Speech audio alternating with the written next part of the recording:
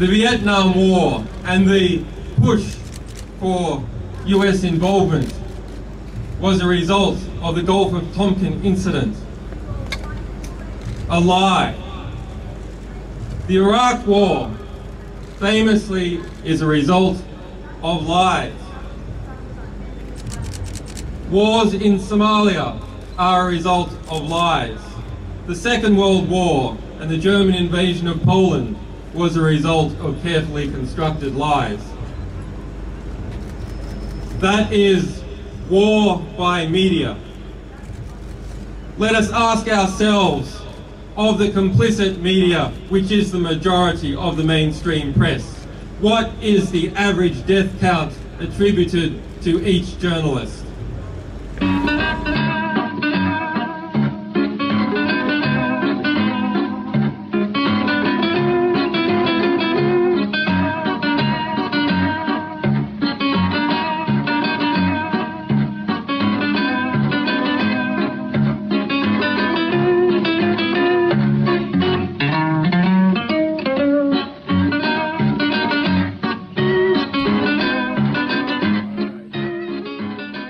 Okay, that was Julian Assange there at the top. I know you've heard that before. That was at an anti-war rally in London in 2010. And then, of course, Anton Karas, the third man. I like to give him credit every time I play that theme song, which I have now for, I think, 6 or 7 years. By the way, I'm Randy Credico. This is Randy Credico live on the fly here on the Progressive Radio Network. Today's show will also be seen at Assange Countdown to Freedom.com, on Rokefin, and other platforms as well. Too many to mention. Today is an Assange Countdown to Freedom special. Now, we were supposed to have Stefania Maurizio on today, along with Nils Melzer, doing a special introduction. She's got a new book out. It's a bestseller.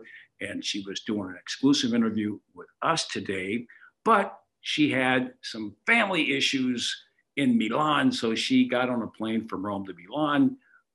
We could have done it tomorrow or the next day, but we'll do it for next Wednesday, not Wednesday, but Monday, the 27th. At any rate, we've got a great show today. What we are going to do today, and I've been wanting to do this a long time, and that is to play excerpts from all three, the best of our interviews with Julian Assange. We did 3 interviews with him between 2016, 2017, and they were long interviews. And so we're going to play 10, 12 minutes from each interview. I want everyone to be reminded how brilliant, how cogent, how smart, and how important Julian Assange was then, and is right now. And probably the reason why they don't want him talking, they don't want him operating. But listen to these 3 interviews, excerpts, and you get a pretty good range there, view of the intellect and the articulate quality. I mean, this guy is so articulate and so brilliant. I figured it's time to play these excerpts. So maybe it was a blessing in disguise, Stefania having to fly to Milan, but we'll have her next week along with some commentary by Nils Melzer. What else? There are a lot of things going on. Steve Donziger, of course, on October 1st will be sentenced, and we need a big crowd out there at 500 Pearl Street. I know that Roger Waters is going to be there. He's always there. Roger Waters, who, by the way, has been a real godsend to this show. We were running out of, because we have a labor-intensive show here, and Roger Waters came in, and we're good. We're good now through Christmas. So there'll be no more passing the hat around until, the new year, probably. So he'll be there. Susan Sarandon will be there, and I'll be there, and Bianca will be there, and many others. So that's October 1st at 8 a.m., 500 Pearl Street. What else is happening? Well, what else is happening are two big comedy events, and the name of the event for both places is Stand-Ups for Assange. In New York City, the 24th, the Sunday of October, in DC, the 16th of October, in a place called the Tabard Inn. In New York City, it's at St. Mark's Theater at St. Mark's. Theater 80 at St. Mark's. I'm not going to do this again. Theater 80 at St. Mark's, okay? Just send me an email if you're interested in going, and that would be at AssangeCountdown@gmail.com. AssangeCountdown@gmail.com. We got Lee Camp. We've got Katie Halper. We got Max Blumenthal. We got Margaret Kimberly. We got Margaret Ratner Kunstler. We got the Raphael DeLugoff Ragtime Quintet. And you got me and much more. All right. So look it up. Look up the Assange comedy specials coming up. Stand Up for Assange, both in DC and in New York City. And write to me, AssangeCountdown@gmail.com. All right. Now, during these interviews, by the way, we're going to be talking to him, and he's going to refer to something that took place in January, February 2016. And we're talking about Assange, and that is the United Nations special crew on arbitrary detention.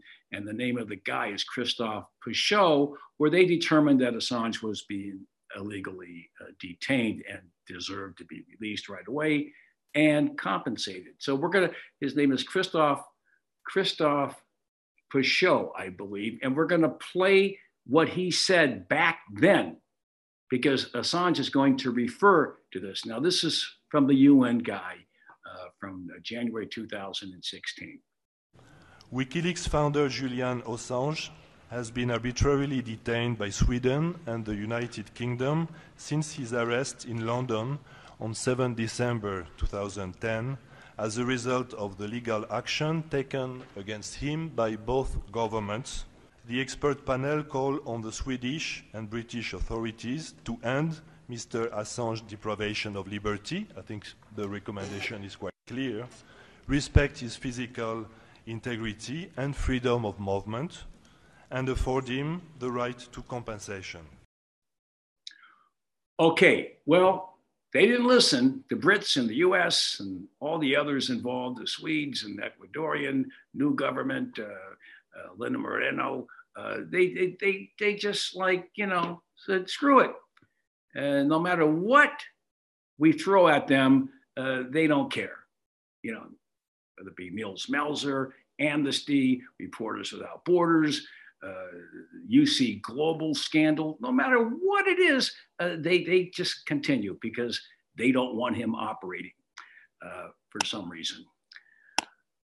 And so the struggle continues. And there's a documentary coming out, by the way. I spoke to Gabriel Shipton earlier today. And he, of course, is the brother of Julian. And he's got a documentary coming out that features the struggle by Julian's father, Gabriel's father, John Shipton, and Stella Morris, Mr. Assange's partner and the mother of his two kids. So that is coming out soon. It's called Ithaca. And we're going to play what's called a teaser. This is not the trailer. This is a teaser from the up and coming soon documentary called Ithaca. Now listen to this. What's at stake? For Julian, his life. For you guys, any prestige that you can gather as a journalist protects you. So this will be the end. Nobody ever again will be able to get the assistance of 100,000 people worldwide to defend them, 100 lawyers, 6 jurisdictions, in order to defend Julian Assange. It'll never happen again. If he goes down, so will journalism.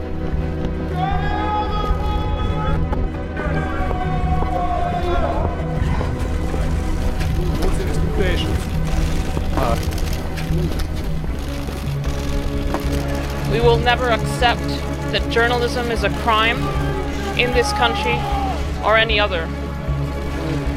Let's not forget that US agents plotted to kill Julian on British soil. Their illegal operations even targeted our 6-month-old baby. Julian's freedom is coupled to all our freedom, and our freedoms are lost in the blink of an eye. I ask you all to shout louder, lobby harder, until he is free. I call on the President of the United States to end this now. Let our little boys have their father. Free Julian. Free the press. Free us all.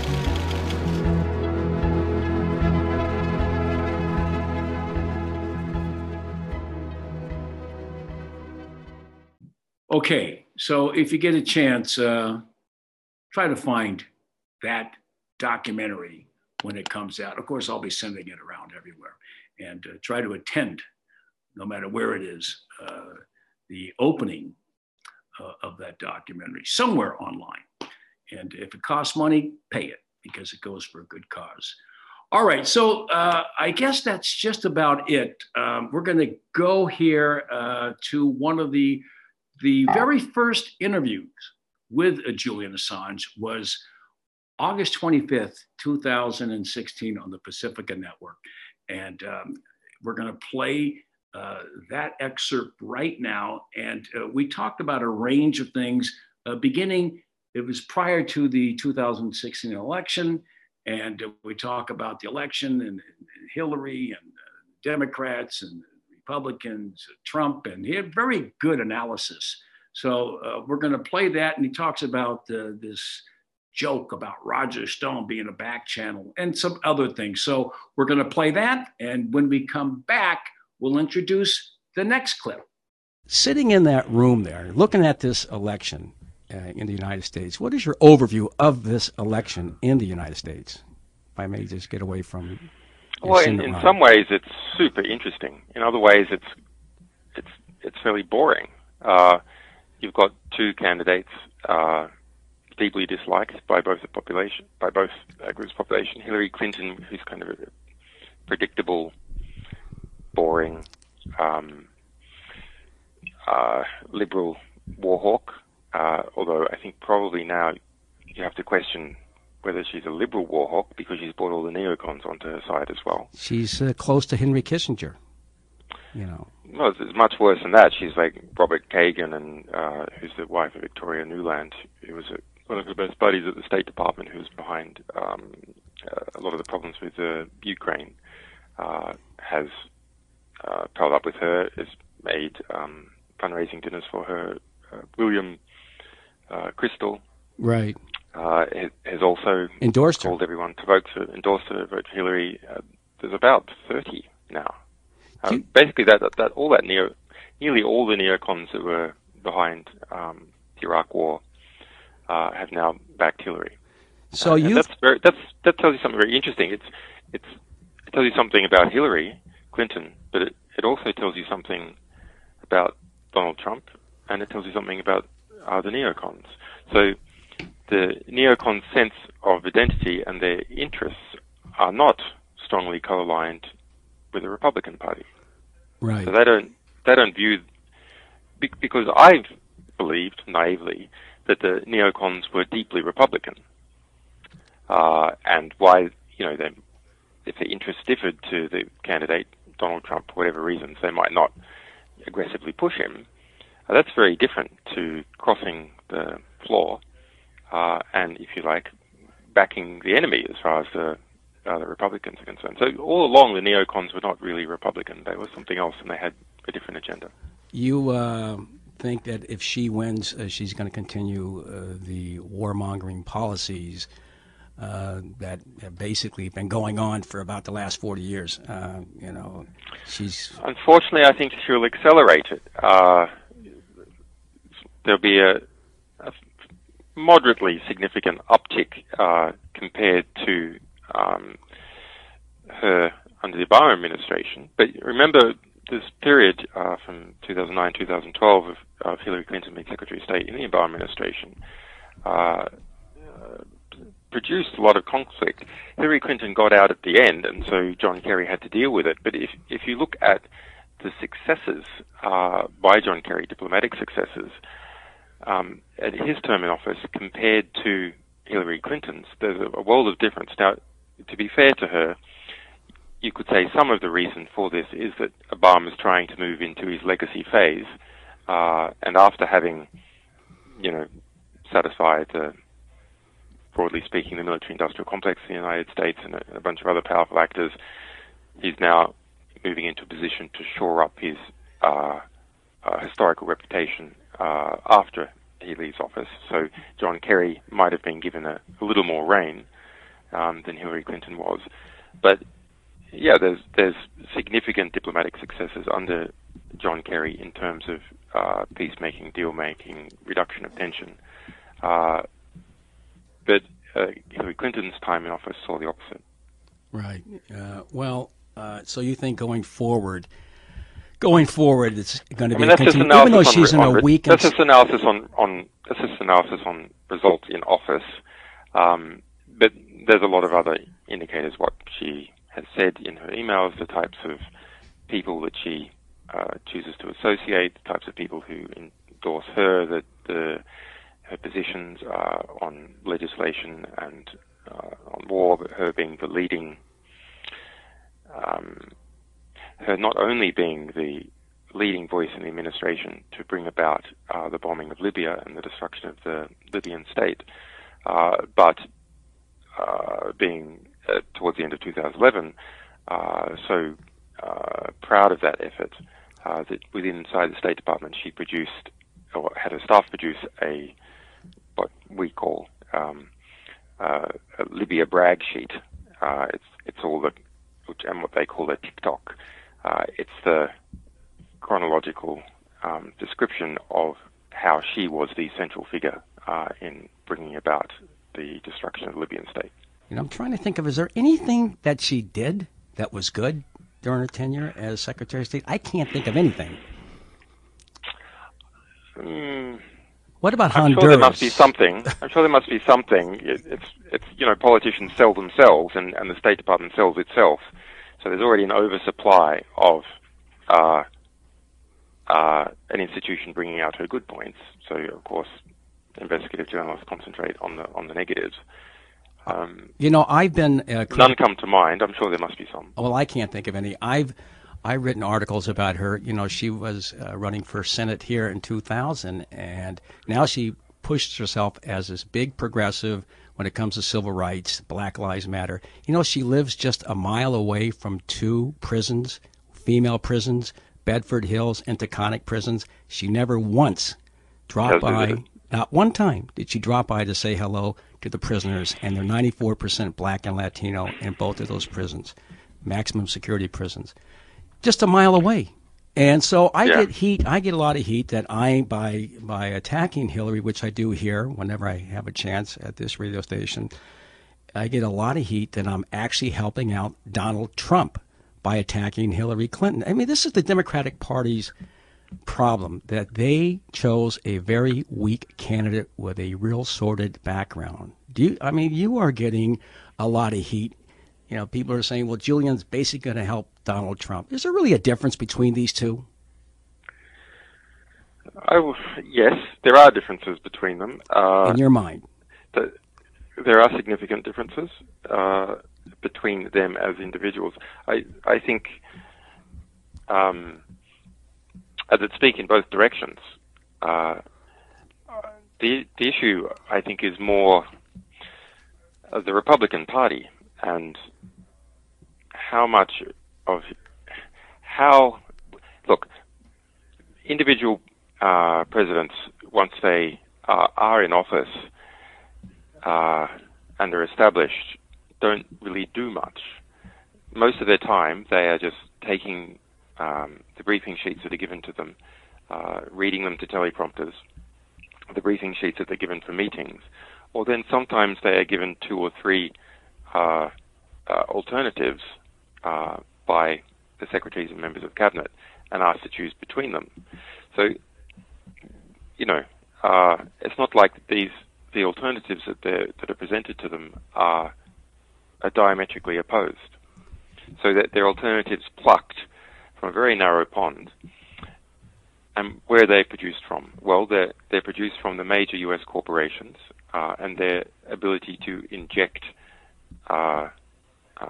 proposals to go into governmental decision-making and lobby for particular ones to be selected, and from the bureaucracies, the CIA, Department of Homeland Security, the Army, Pentagon, Veterans Affairs, etc. There's just one point where the candidate really does make a difference, and that is in the appointment phase. So there's about 3,500 positions that are appointed in the few months of the government coming into office. And so Hillary Clinton will select certain cronies, people she owes favor, etc. And those people will be appointed to various positions, and they in turn will recommend to her other appointments. And similarly, with Donald Trump, he will be appointing a whole bunch of people that come out of, his real estate network, people he's met in the entertainment industry, new friends that he's made during this campaign. And where there are gaps in his own personal network of trust, he will be feeding from what the Republican Party offers him. Do you think he's really trying to win, or do you think he's tanking it?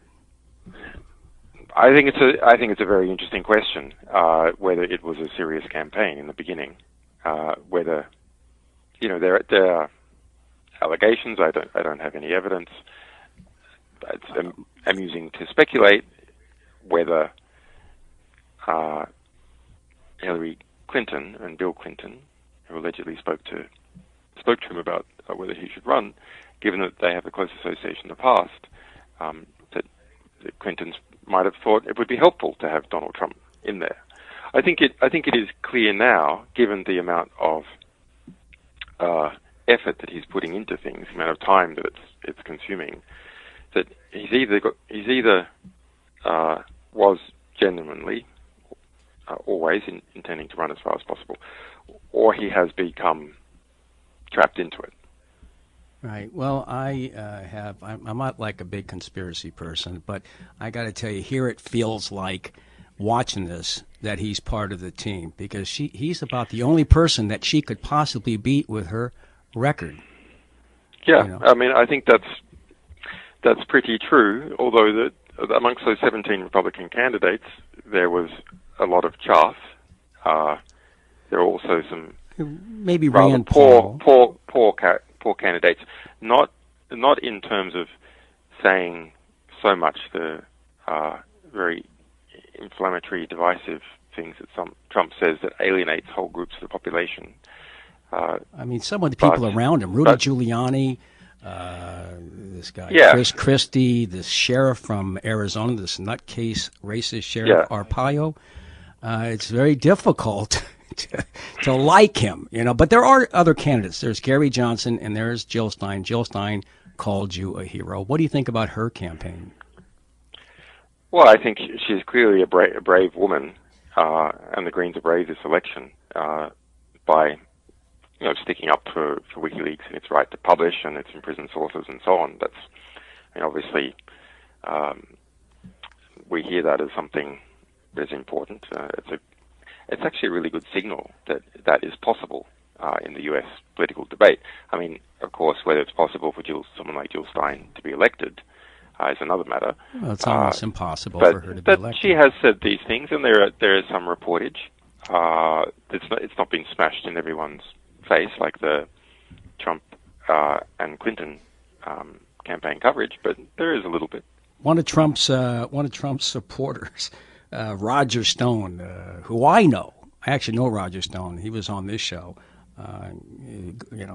go figure, a couple of weeks back. But he bandied your name. But then, of course, he backtracked and said he didn't know. He didn't have any communication with you. But, he does toss things around. Roger Stone is a rather canny spin master.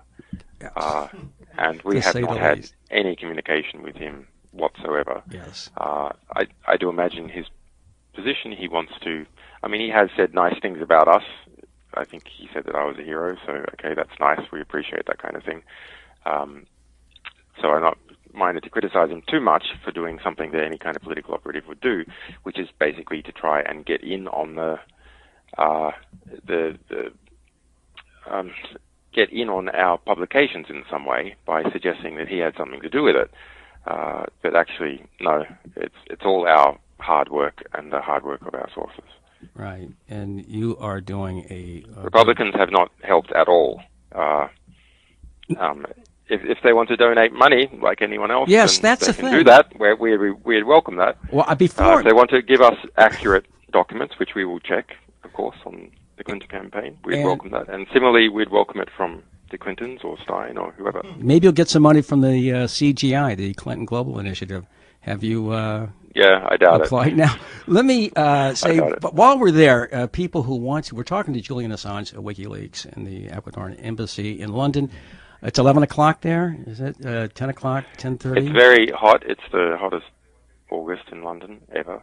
It's the hottest. What do we have Celsius? And there's 33? no air conditioning in the embassy. You have no air conditioning? I got to tell you, you look great. I see you on television with Jake Tapper the other day. How do you maintain your energy and your health? I mean, you work out of the embassy?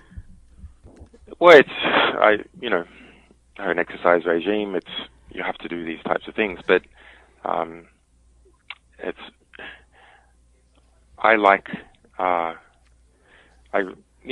in love with understanding the world and sharing that understanding with other people.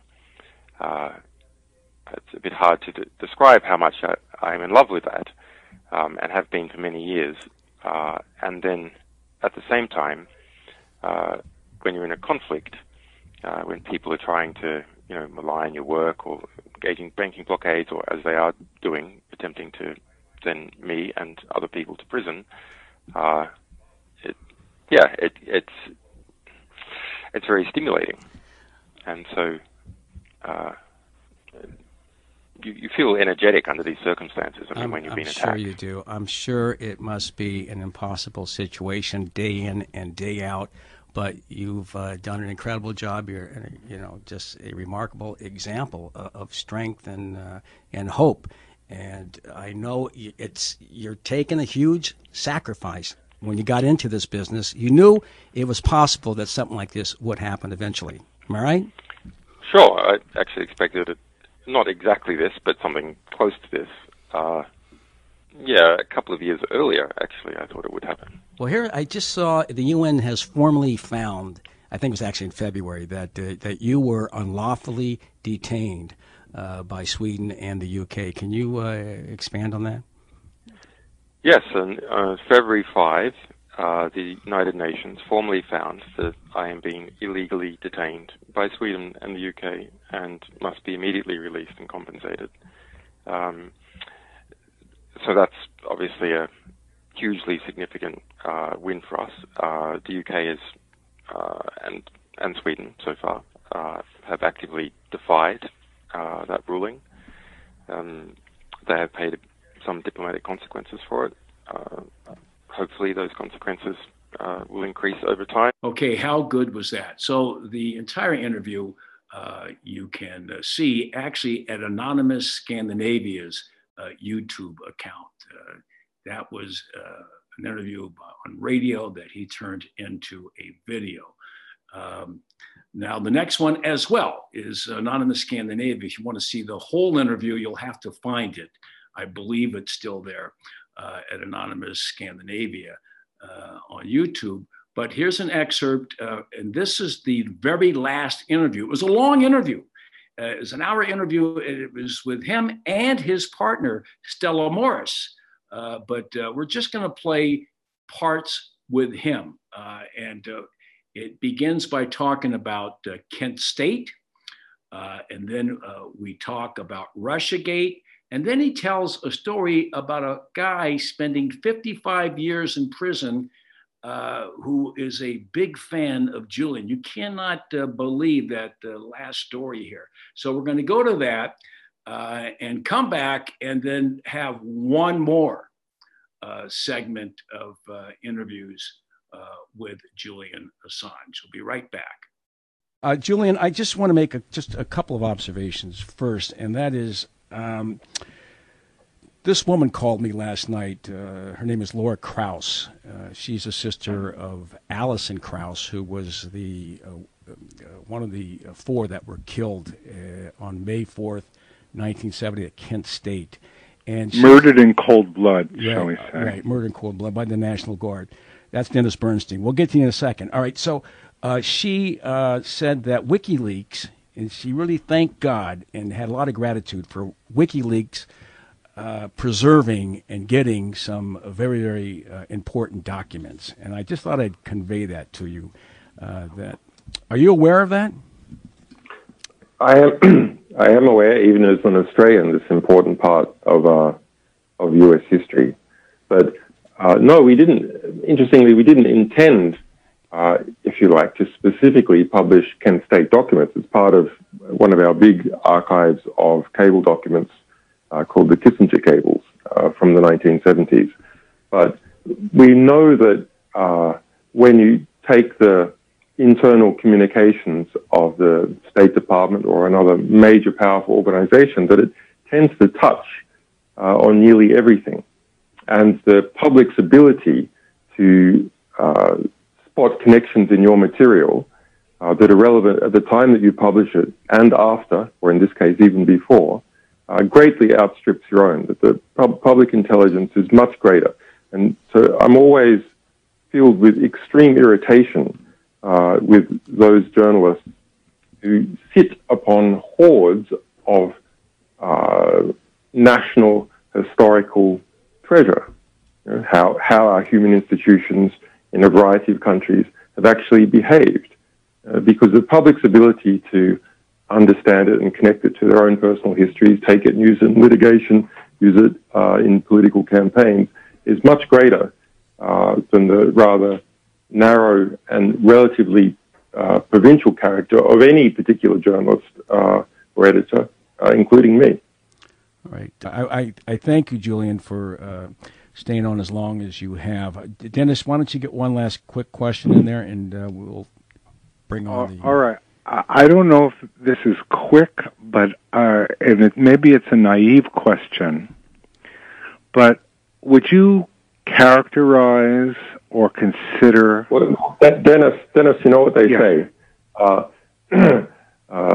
Better to be naive and do something, because the realists have left the world in the situation that it is. Well, thank you. So I will just stumble towards the truth here if I can, and ask you if you consider the DNC flow out of the information flow out of the DNC a hack or a leak? Well, that's interesting. This is a sourcing question. So there's lots of different alleged flows actually out of the DNC over a 2-year period. If you read rather closely, seemingly by maybe 5 different actors of different kinds, state actors, domestic actors, it's not entirely clear. These are statements coming out of U.S. intelligence. If you read closely, actually I haven't seen those repeated in 2007, but they were earlier on in 2016. So we don't talk about sourcing in that way. What we talk about is our publications, and that they're completely accurate, and that our publications did not come from a state actor. We haven't said anything else about them, and we probably won't say anything else about them. We have to see how things develop, but probably we won't say anything else but that. because if we start fleshing in more details, it makes it easier to catch our sources, which we obviously don't want.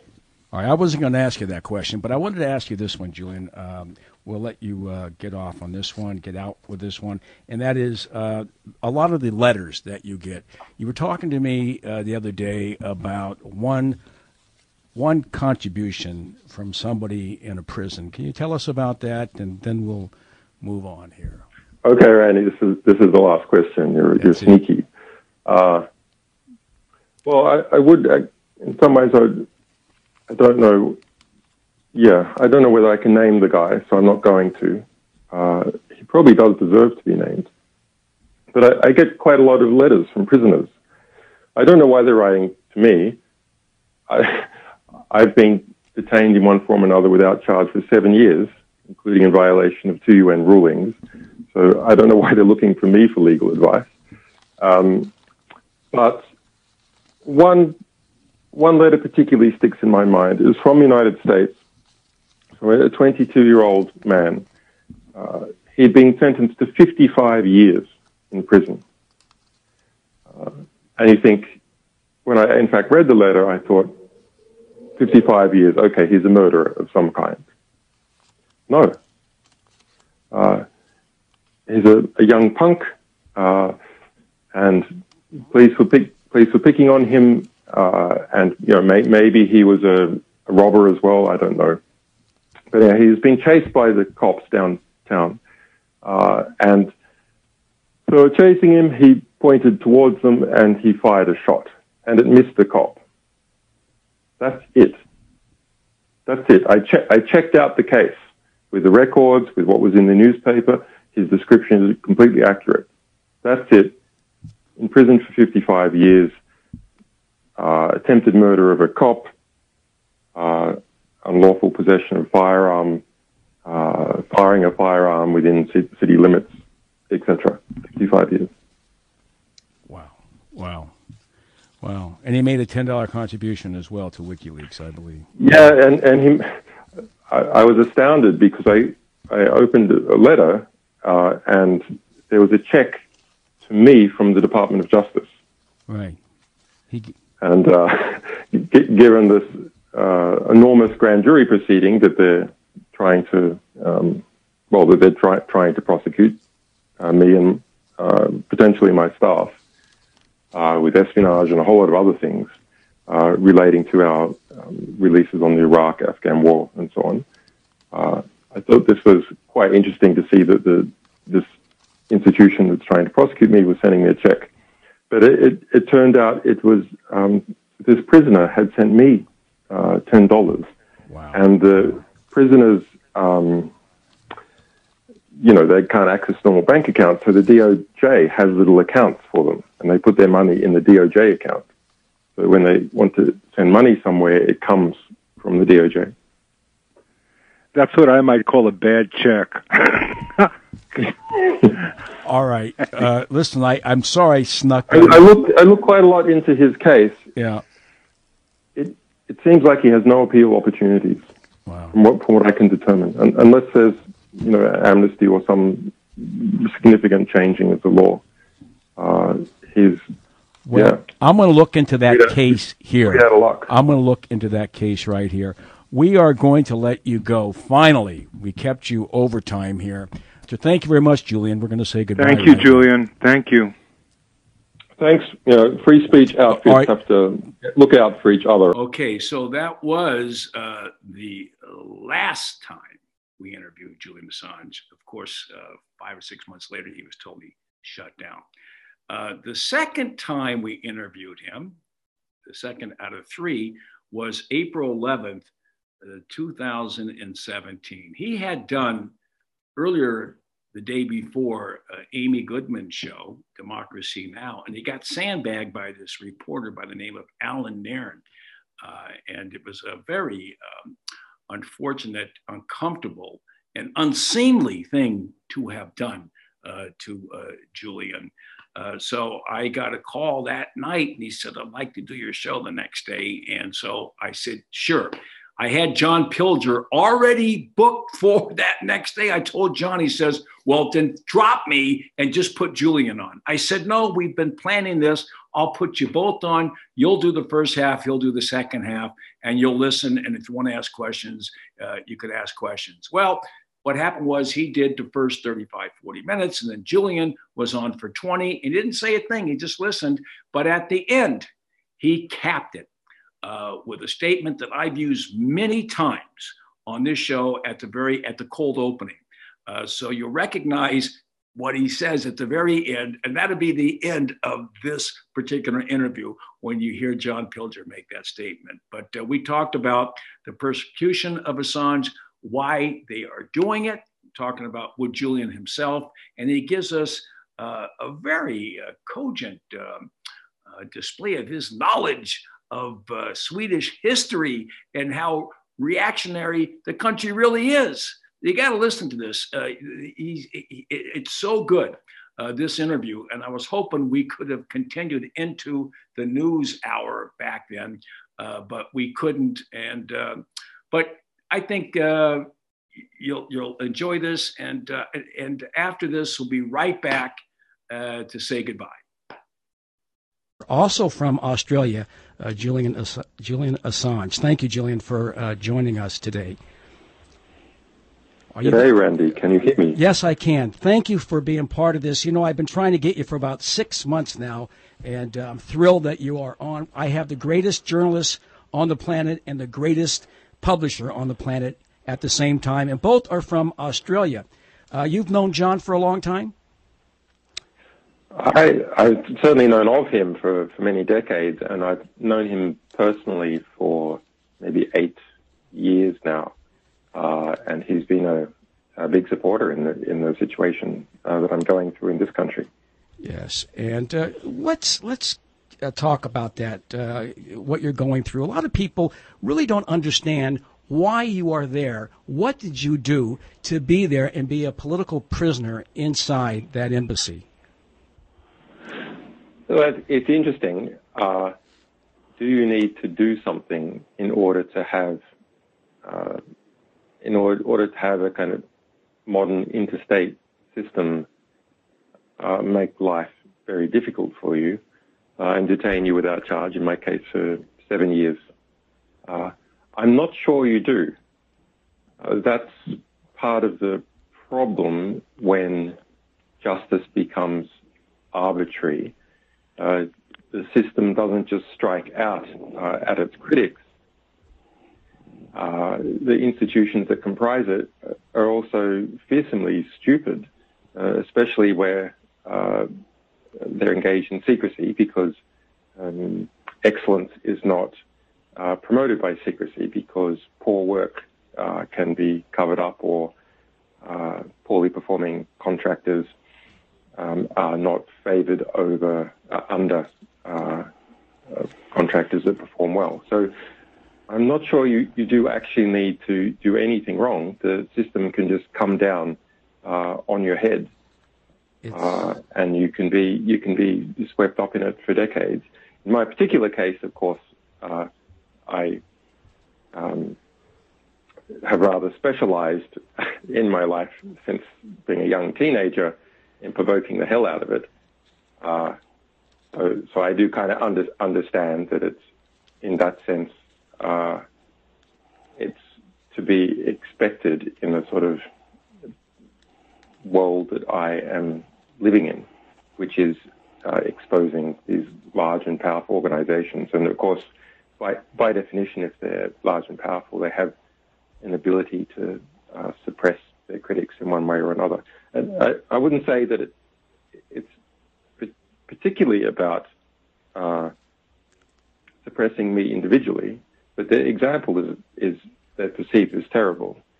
It's like Cuba itself was, at least post-Cuban Missile Crisis, strategically not very important, but as an example to the rest of Latin America, it was extremely important in encouraging defiance of the will of the U.S. government and the various security complexes that make it up.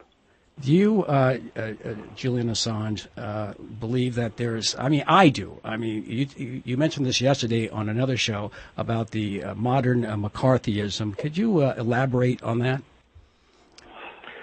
I should answer your previous question properly, because I'm sure your listeners will be irritated. It's just I answer this question so often, it becomes a bit boring to just kind of look at the facts. But WikiLeaks started about a decade ago, and we publish authentic materials, official materials from all around the world. The US produces an unusual number of them. So we tend to publish more from the US than from other countries.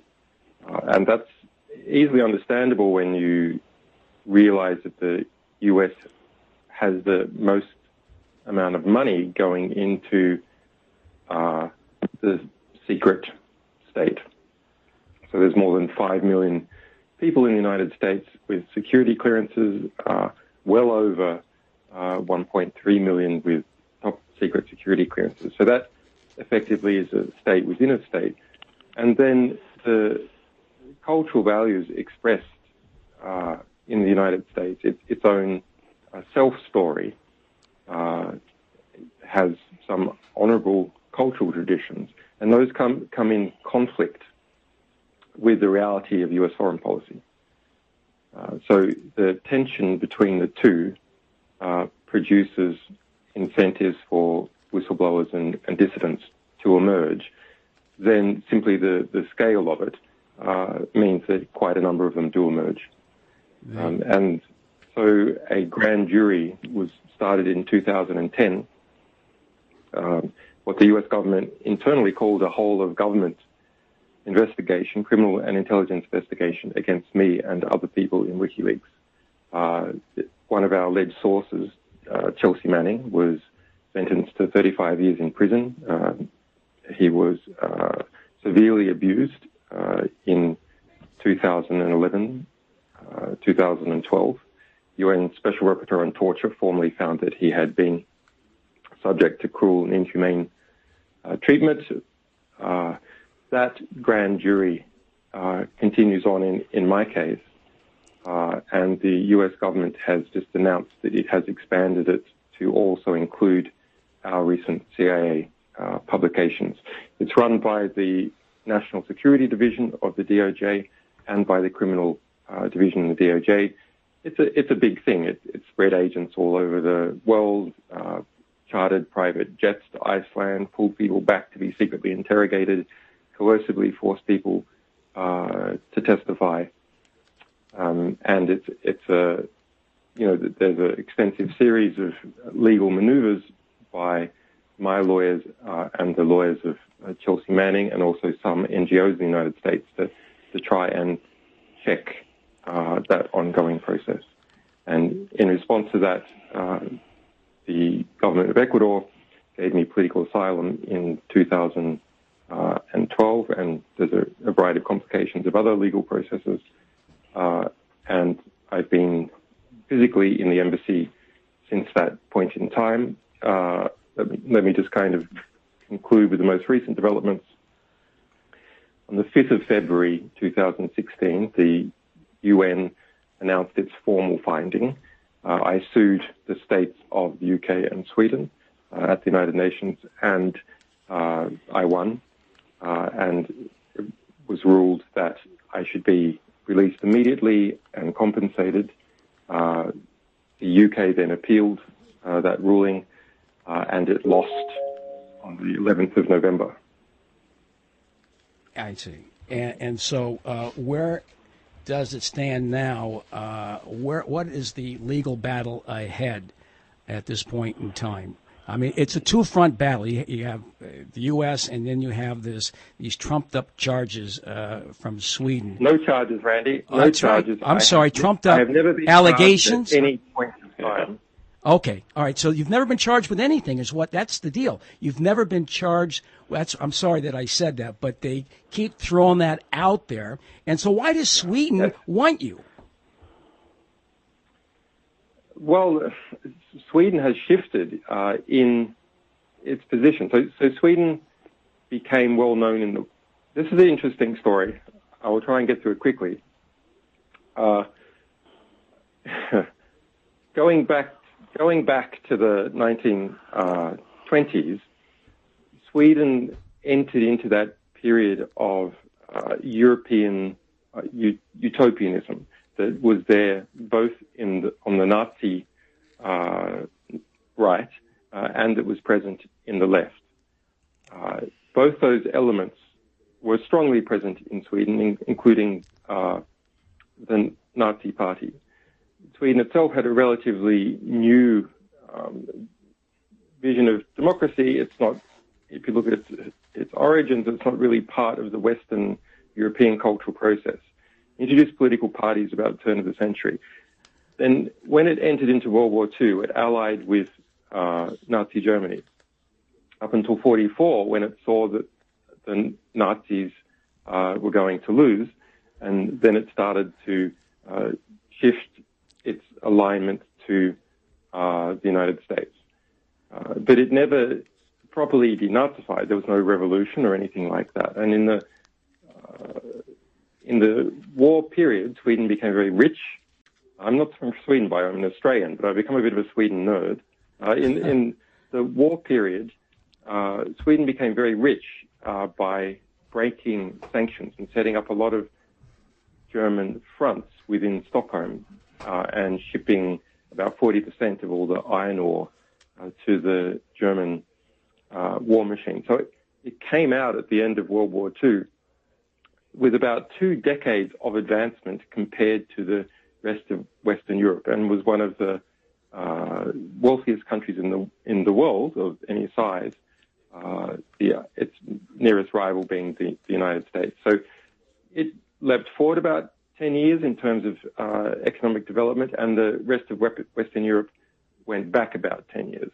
The result is that Sweden took on an appearance of accelerated modernity, and the utopian elements that had existed in the 1920s came together in this post-war period to produce not a classical social democracy, but something rather different. Sweden is the most oligarched country in Western Europe.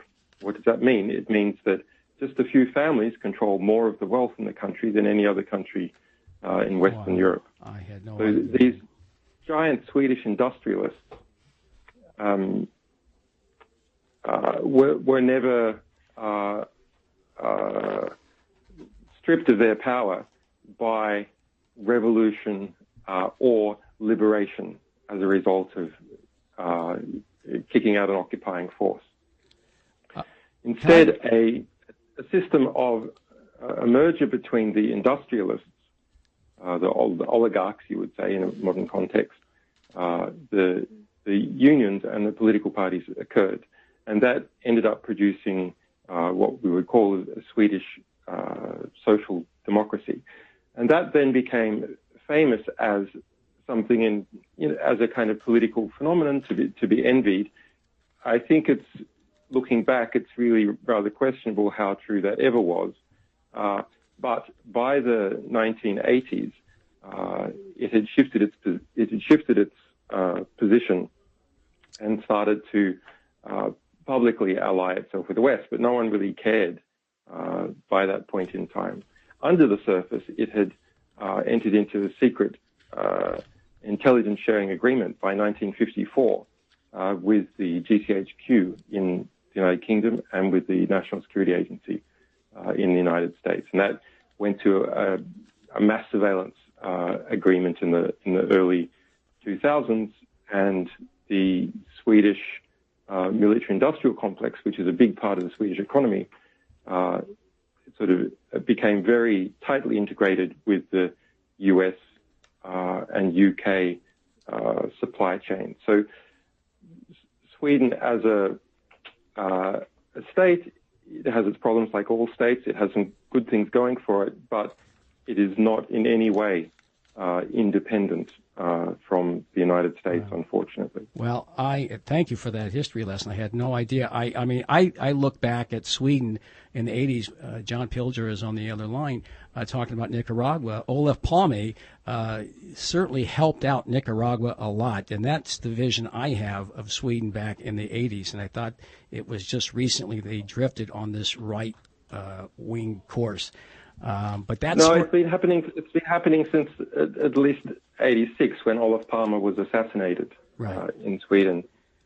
Yeah, but I mean, there was a period of time, about 5 years really, where Sweden was supplying about a quarter of the budget of the ANC, not for very long, and was also taking a number of refugees from Chile under Pinochet, routed through its embassy system and so on. So it's interesting to think what that was about. Sweden historically is a country of empire, but as Western Europe, other Western European countries got bigger, it hasn't been able to kind of seriously invade countries out of its borders for about 200 years now. But it does have a certain ideological, empirical ambition from time to time, and that has allied with particular other ideological or geopolitical tendencies in the rest of the world as time has gone by. But since the late 80s, it's been very much in the embrace of the United States. That's some analysis there. I So told they don't like to say it. I know they have this image of being some progressive nation like Switzerland being neutral. But I got to move away from that because we have 4 minutes left here. This is moving very quickly. We got less than 4 minutes. All right. So I have to ask. This whole thing about Russia and trying to vilify you as some agent of the Russians. It's complete garbage. What is your response to that? Well, it is complete garbage.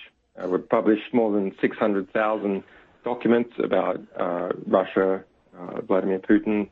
Many of those documents have gone on to legal court cases, and books have been written about the Russian organized crime as a result of our publication. So it's just complete nonsense. If you look at what the allegations are about our non-electoral publications, well, about a year and a half ago, we published John Brennan's emails, the last Obama head of the Central Intelligence Agency. The allegation there, that everyone doesn't say very much about it because it doesn't help them politically, is that those were hacked by a 16-year-old boy in the UK Midlands. And he had a pal in the United States who's about 22, who helped promote him. That's the allegation. And they've been formally charged.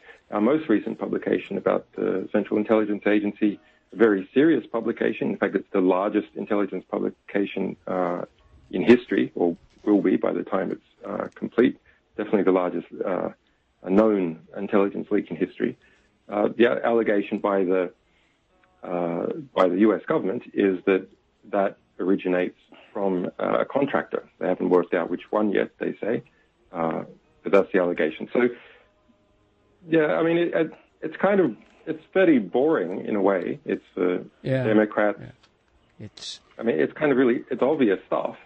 It's the Democratic Party, normally on election loss, would go through a hell of a recrimination game and see who was responsible for the loss and purge them from their positions of influence and replace them with others. Right. That was a historical moment that the Democrats could have had. They certainly could have.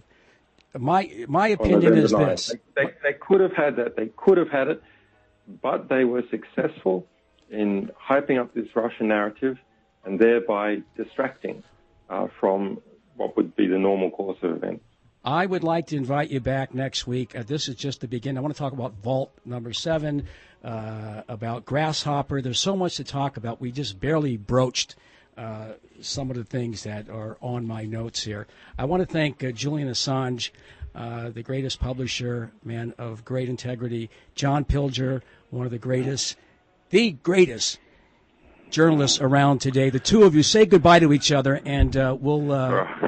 Randy, I'm not saying goodbye to Julian. John. I'm not saying goodbye good to to hear John. you.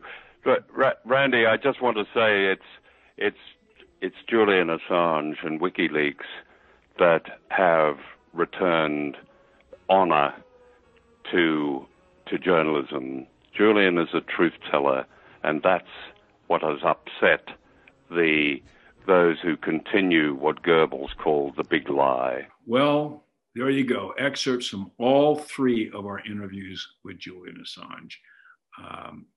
Don't forget, coming up on October 16th, D.C. at the Tabard Inn, and in New York City a week later on the 24th, October 24th, at the Theater 80 St. Mark's, on St. Mark's Place in First Avenue. Great theater.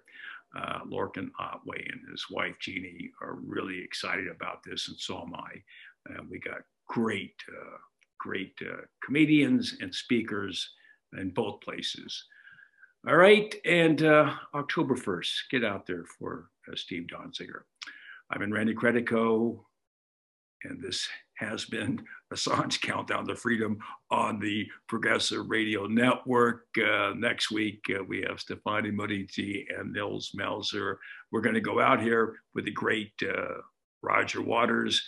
This is him in London singing I Wish You Were Here at an Assange rally there. And see you soon. Thank you. So you think you can tell heaven from hell, blue skies from pain? Can you tell it from a cold steel red, a smile from veil? Do you think you can tell? And if they get you to trade your heroes for ghosts, hot ashes for trees, and hot air, cool breeze, cold comfort for change, and then you exchange a walk-on part of the war for a lead role in the pitch.